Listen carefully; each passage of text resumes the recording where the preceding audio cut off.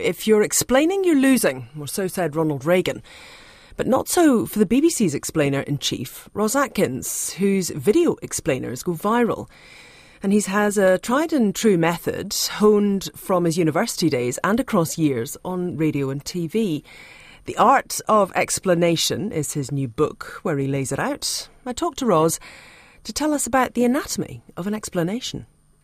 These are the things that I'm trying to achieve when I'm communicating well, whether I'm writing an email or a report, or if I'm going on the TV, or if I'm having a conversation with a doctor, or if I'm negotiating with someone. Lots of different situations that we're all in. And one thing you learn as a broadcaster is that if what you're saying isn't very interesting, people turn off.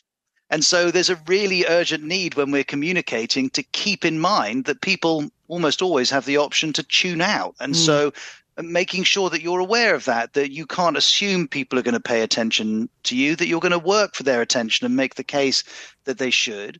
I also like to emphasize context because, of course, in the news, we understand that if an event happens, that event's consequence to the people that we're telling about it, that's dictated by the context in which the event has happened. And similarly, if you were working in sales and telling your boss, well, I've made this many sales this month, it would, of course, be relevant to know the context of what happened the month before or what's happened over the last 6 months or, whatever the case may be. And so context for me is a really vital way of making what you have to say relevant. And then, there are 10 aspects to the anatomy of a good explanation, but I think the kind of most important one really is simplicity, in that we all, when we are communicating, perhaps lean towards putting in words or information that don't need to be there, or phrases that are overly complicated, or vocabulary that's not easily understood.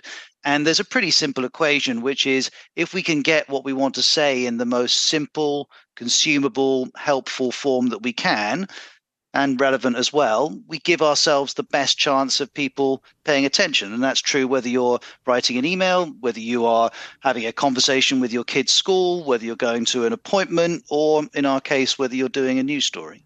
And this is something that you began crafting this system right back as far as when you were at university.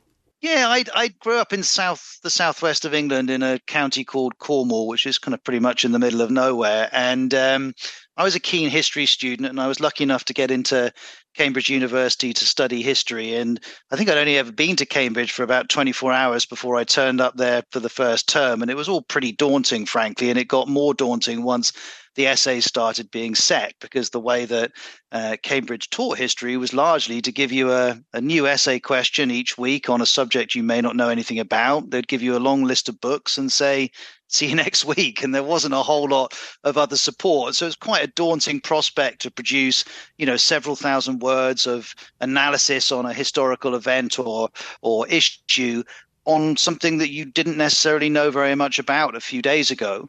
And I just felt a bit overwhelmed by it. And I thought, well, I'm going to need to plot my way through this. And the way I tried to plot it through it was to develop a process where I went through several steps. So I wasn't expecting myself to feel coherent and across the subject immediately. I allowed myself to work through this step by step by step. And of course, it didn't work first time round, but bit by bit and week by week and term by term, this process really supported me to do better, frankly, to write better essays, to offer better analysis. And so that's what started at university. But at the time, it was just to write history essays. The thing that really kind of changed how I saw it was further on in my mid-20s, when I was unemployed and struggling to get gigs and struggling to get going. And I suddenly realized that this process for identifying what I wanted to say, well, I could use that in a whole range of situations well outside of writing a history essay. And that was the penny drop moment. You kind of learned it the hard way, though, didn't you? Yes, I did. There's an example. Yeah, there's an example in the book about an interview that you ended up going to that sounds a bit traumatic, actually. Yeah, it was a little bit. It was traumatic in its own way. I mean, this was an interview with the Independent newspaper, and so I did lots of preparation. I thought, what am I going to wear? I thought about what news stories do I need to be able to talk about. So I took it seriously, really seriously, because it was a chance when I didn't have many. And I don't recall exactly who was there, but they were pretty senior, I think. But I always remember the first question. This guy just went, "So what do you want to do for us?" And as I was speaking, I realized that I had nothing specific to say. I wasn't clear on why I was there, what I was asking for from them, what role I might do, why I thought I might be suited to that role. I had nothing. All I had was some general musings on the news of the day or the news of that week, but that wasn't really what was being tested out. And so I think I say in the book, and it's true right now as I'm talking to you, I can feel it like it was yesterday because I knew in that first answer that my chance was slipping away. And sure enough, it did. And to be absolutely clear, the people in the room were lovely. And if I'd been on the other side of the table, I would probably have not called me back either. But the lesson I took from it, though, was that when we are communicating, we're not just communicating on general subjects. For example, if you go to the doctor and you have a headache, let's say, you're not just going in to say, in general terms, I've had a headache. What you really want to go in is say, I've had headaches at these different points, and this is the treatment I've had so far for them. These are the painkillers I've taken which have worked or not worked. You would give a lot of purposeful information because you're looking for outcomes. And that's true whether you're doing news stories or going to the doctor or writing a job application or having a job interview. Don't just need to think about what are the subjects that I want to talk about. You need to think about what do I want to say on those subjects? What's the purpose of me communicating? And the purpose of me being in that room at the Independent was to outline the role I thought I could do for them and why I thought I could do it. And I hadn't prepared that or thought about that at all, and I paid for it. Is this something that some people largely do without realizing? Well, definitely. I mean, there are lots of brilliant examples of great communication all around us, and some of that will be deliberate and some of that will be chance. And frankly, that's true of all of us too. And one of the things that, I really learned when I was getting going as a BBC News presenter is, I sought out lots of advice from other more experienced presenters. And quite often the advice would be, make sure you watch yourself back, make sure you listen to yourself back. And one of the things I found, and this might ring true to everyone listening, is that when we review how we're doing something, whether in a professional context or elsewhere, we tend to concentrate on the things that we're doing badly. We tend to see those much more clearly than the things that we're doing well. Now, of course, it's important to spot when you're not doing something well, but it's equally important to spot when you are doing something well and to think, okay, that worked. I'm going to do that again. And it's also really useful when you can feel someone communicating well with you to think, hold on, well, I can feel that that's worked, but why did it work? And as I was going through my, the early years of my career at the BBC in my late 20s and into my 30s, I became completely consumed with this. So I would be, watching a current affairs program or reading a book or looking at an article or having a conversation with someone or any number of different situations. And if I could think, hold on, they're really making this very clear for me, I'm really listening to them, I would try and stop and think, well, what have they done there? And if I could spot it, I'd jot it down. When you get it right or when someone gets it right, if you can spot what they've done and remember it, and perhaps use it yourself next time, then you work up a whole set of techniques that will allow you to communicate well. Now, the beauty of radio is that I'm sitting here in a studio and I'm able to have notes and I've got various things printed out and my scroll, scribbled all over things. That's not really something you can get away with on TV. So that jump to when you're doing communication without notes, whether that's, speaking to a camera or whether it's speaking to an audience without notes, what does that bring to the equation when you have the safety net taken away? Well, it's hard, isn't it? I mean, I remember in the early days of being on the TV, I was mainly presenting traditional news bulletins. So I'd be using auto cue, which would very much help me to stay on track. But after I became a bit more established in the middle of the 2010s, my editors started to send me to different stories abroad. For example, in 2015, when the Greek debt crisis was playing out, this was when Greece was struggling to service its national debt. It was the biggest story in the world for a while, and the BBC sent me off to a rooftop in Athens, and I stood there in the sun, and for hours and hours and hours, I would be on air talking about a fiendishly complicated but incredibly important story without notes, without knowing the questions that I was going to be asked, and without knowing how the story would twist and turn. And this seemed to me quite daunting. And so I started to experiment with memory techniques. And the thing that I found really exciting about them, particularly a quite basic memory technique called chunking, which is essentially where you say, okay, I want to talk about, let's take the Greek example. I want to talk about the latest political developments in Athens today. So I'd remember a chunk of information as politics, and then within that there might be 3 or 4 or 5 particular points that I wanted to remember, but I'd remember it all as a single chunk. Or there might be a second chunk about the protests, and I might want to say the number of protesters who were involved, or what a protest leader had said, or if there had been any unrest, and on we went. And I found that if I could assemble these chunks of highly distilled pieces of information but within themes, all I needed to do was to remember the themes, and once I'd remembered that, it would unlock all the information within that. And so I would be, I mean, you feel like a bit of a Levin doing it, but I'd be on the rooftop in Athens talking to myself between being on air, practicing handling this information, particularly within these chunks of information that I'd assembled. And that was a really exciting moment because it opened up all sorts of possibilities for how I could speak in public, whether in TV or not. And, you know, I'm using these same techniques I experimented with on that rooftop in Greece whenever I'm giving talks. So I'm giving talks that are really quite long, 30 minutes, 45 minutes, quite comfortably without notes, not because I'm in any way special, just because that I've managed to find these memory techniques which have allowed me to make that quite daunting prospect feel pretty manageable. For you, clearly, there is an element that is about preparation. But how much does that balance with adrenaline? Big story breaks and you're told, right, you're on in 10 minutes.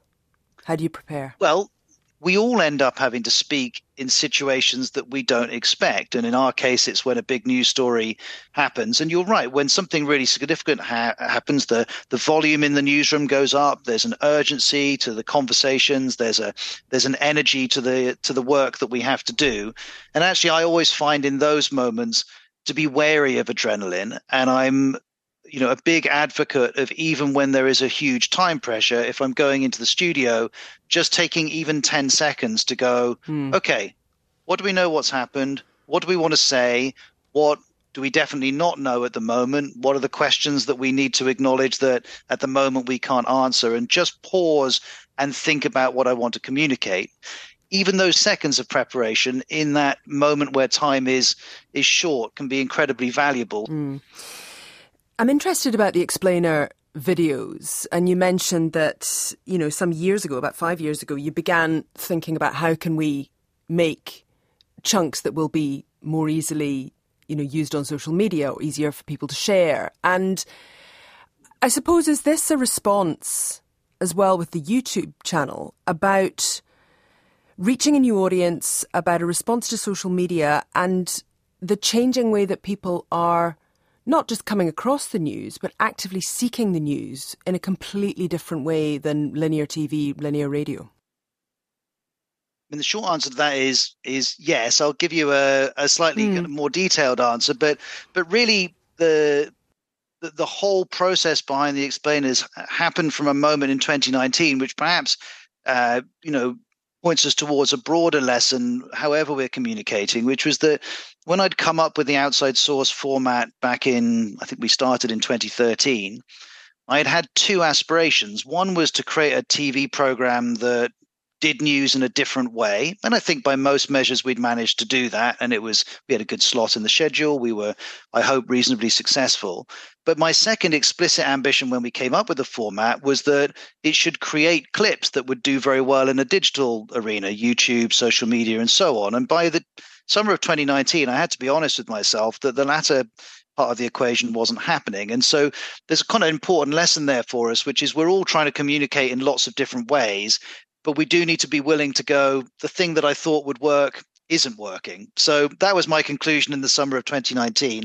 And I thought, well, what can I do that might have a better chance of working? And to your point, I sat down and, well, I didn't just sit down and stay sitting down for 4 months, but I sat down multiple times over several months thinking about what is it that could give us a better chance. And I concluded a few things. One was that I needed to make these clips from my TV program specifically for digital platforms. So we redesigned elements of the program so they would look better on mobile, for example. There was a palpable sense that people wanted journalists to be more blunt and more direct about what was true and what wasn't true, particularly with reference to what politicians were saying. And so I experimented with tone and language to see if we could be still impartial and factual and all the things we'd want to be, but more direct in how we were talking about it. And then the other thing I took an educated guess on was that sometimes when big stories are happening, they can feel overwhelming. There are so many different sources of information on the story coming at you. You almost don't know where to start. Long articles, TV programs, tweets, videos, and so on. Lots and lots of things. And quite reasonably, not everyone's going to consume as much news as I do as someone who works in the news industry. So I had this thought, and I called them all-in-ones, but the name never caught on. I had this idea, could you create a video that had all of the fact checking, all of the latest reporting, all of the context, all of the necessary elements that you would need to understand this story in a reasonably comprehensive way? Could you put them all in one place in around 5 minutes was my goal. And I thought, well, if you could do that, it might have a chance. And then the other thing I was interested to see was obviously there's lots of heat on social media and on YouTube. One of the biggest growth areas for journalism has been opinion journalism. There's nothing wrong with that at all. But as a BBC News journalist, I can't share my opinions and I don't want to either. So I tried to make a feature of the fact that I was an alternative to all of that opinion-based journalism and to say, okay, I'm going to turn up in these areas where there's a lot of heat and try and offer some calm, if you like. Do we also have an element of an assumed level of knowledge that people have, whether it's about the war in Gaza or the war in Ukraine or Brexit or, the Greek political system? Is there a level of assumed knowledge that actually not everybody has?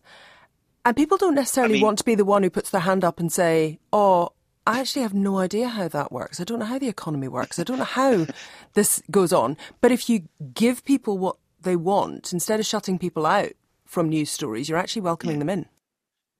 Well, I have to confess, I'm often the person putting my hand up and saying, I don't understand this element of a story. I think one of the most important things we can all do as journalists is to acknowledge the limits of our knowledge. And as someone who's a generalist, and I do lots of different subjects every week, there are definite limits to what I know. And quite reasonably, there are limits to what a lot of our viewers and listeners and readers know. So I've always been very keen to not assume knowledge. I think that it's whether you're making a news story or you're simply communicating, maybe you're giving a speech at a conference or you're talking on a panel at a seminar or whatever it might be. If you start assuming knowledge and people in the audience don't understand what you're referencing, there's almost no more effective way of getting people to tune out. A couple of other things I would quickly like to talk to you about. One is the 50/50 project, which you came up with a few years ago. I suppose, first of all, how would you describe that? And how did you persuade your colleagues over the line? The 50/50 project was something that a small group of us started on Outside Source, our news program, back in early 2017. And the BBC at that point had a long-standing commitment to having an equal number of male and female contributors within our journalism and within our news programs. And I was aware that Outside Source was not managing to do that. And I was interested to experiment with ways that we could approach the challenge of doing better on that differently. And so we came up with a very simple system of self-monitoring where we would gather data on who the contributors in our program were each day, and we'd share that data. And then at the end of the month, we would see how we'd gone in that given month. And to our delight, it started to work very, very quickly, and our representation of women within our program increased pretty sharply and quite quickly over a short number of months.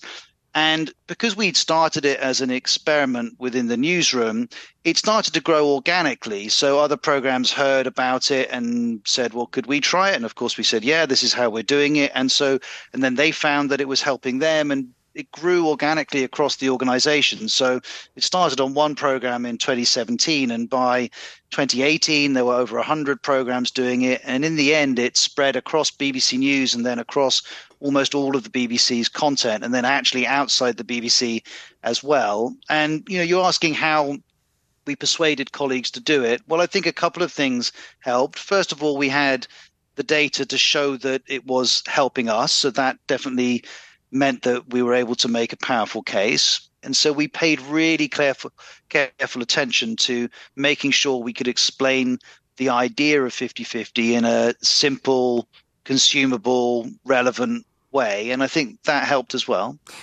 On your drum and bass DJing, I was quite surprised. I don't know why I was surprised when I heard that was something that you had done quite a bit of in the past. What is it about drum and bass?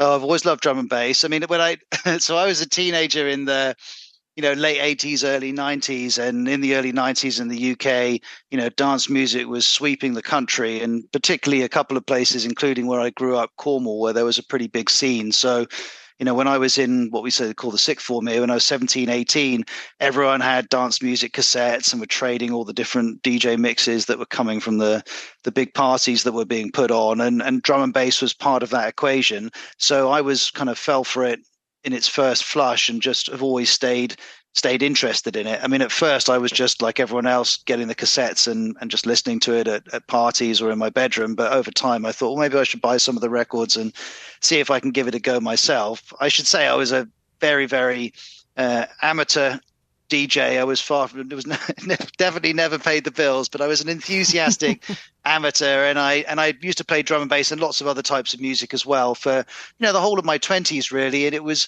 only, I remember doing a festival in Regent's Park, one of the big parks in London, just a couple of weeks before our eldest daughter Alice was born, and that was the last gig I did, because once we had kids and family life took a turn, other things had to quite rightly take priority. And then so I didn't DJ for years and years and years, and then I was asked about it in a quick Q&A interview in a newspaper here. It must have been just a couple of lines, nothing more. But a producer at one of the BBC's main music stations saw the interview and thought, maybe, we could tempt him back. And they asked me if I would like to do a 30-minute drum and bass mix for them. And of course I said yes before they could change their mind. And that's kind of triggered a whole series of events. I ended up, doing a couple of nights in the center of London with one of my drum and bass heroes, one of the best known, drum and bass DJs. And I've done a few things. So a few things have come for it, none of which I really expected. And of course, whenever I DJ alongside these giants of the scene, I feel, I'm kind of that they're towering over me, but I practice hard and I do my best to keep up. If we could play any drum and bass song out of this interview, which one would you recommend? Oh, I'd go for Atlantis by LTJ Bookham, the DJ Markey remix, because Atlantis, that track, I can remember the first time I heard it, everyone had it on cassette. It was on all the sets when I was about 17 or 18. And if you play it now, it still sounds brilliant. Did you ever hear the Bill Bailey show where he actually used the BBC theme tune as a rave track? I did. I went to it. That was years ago. I went to that.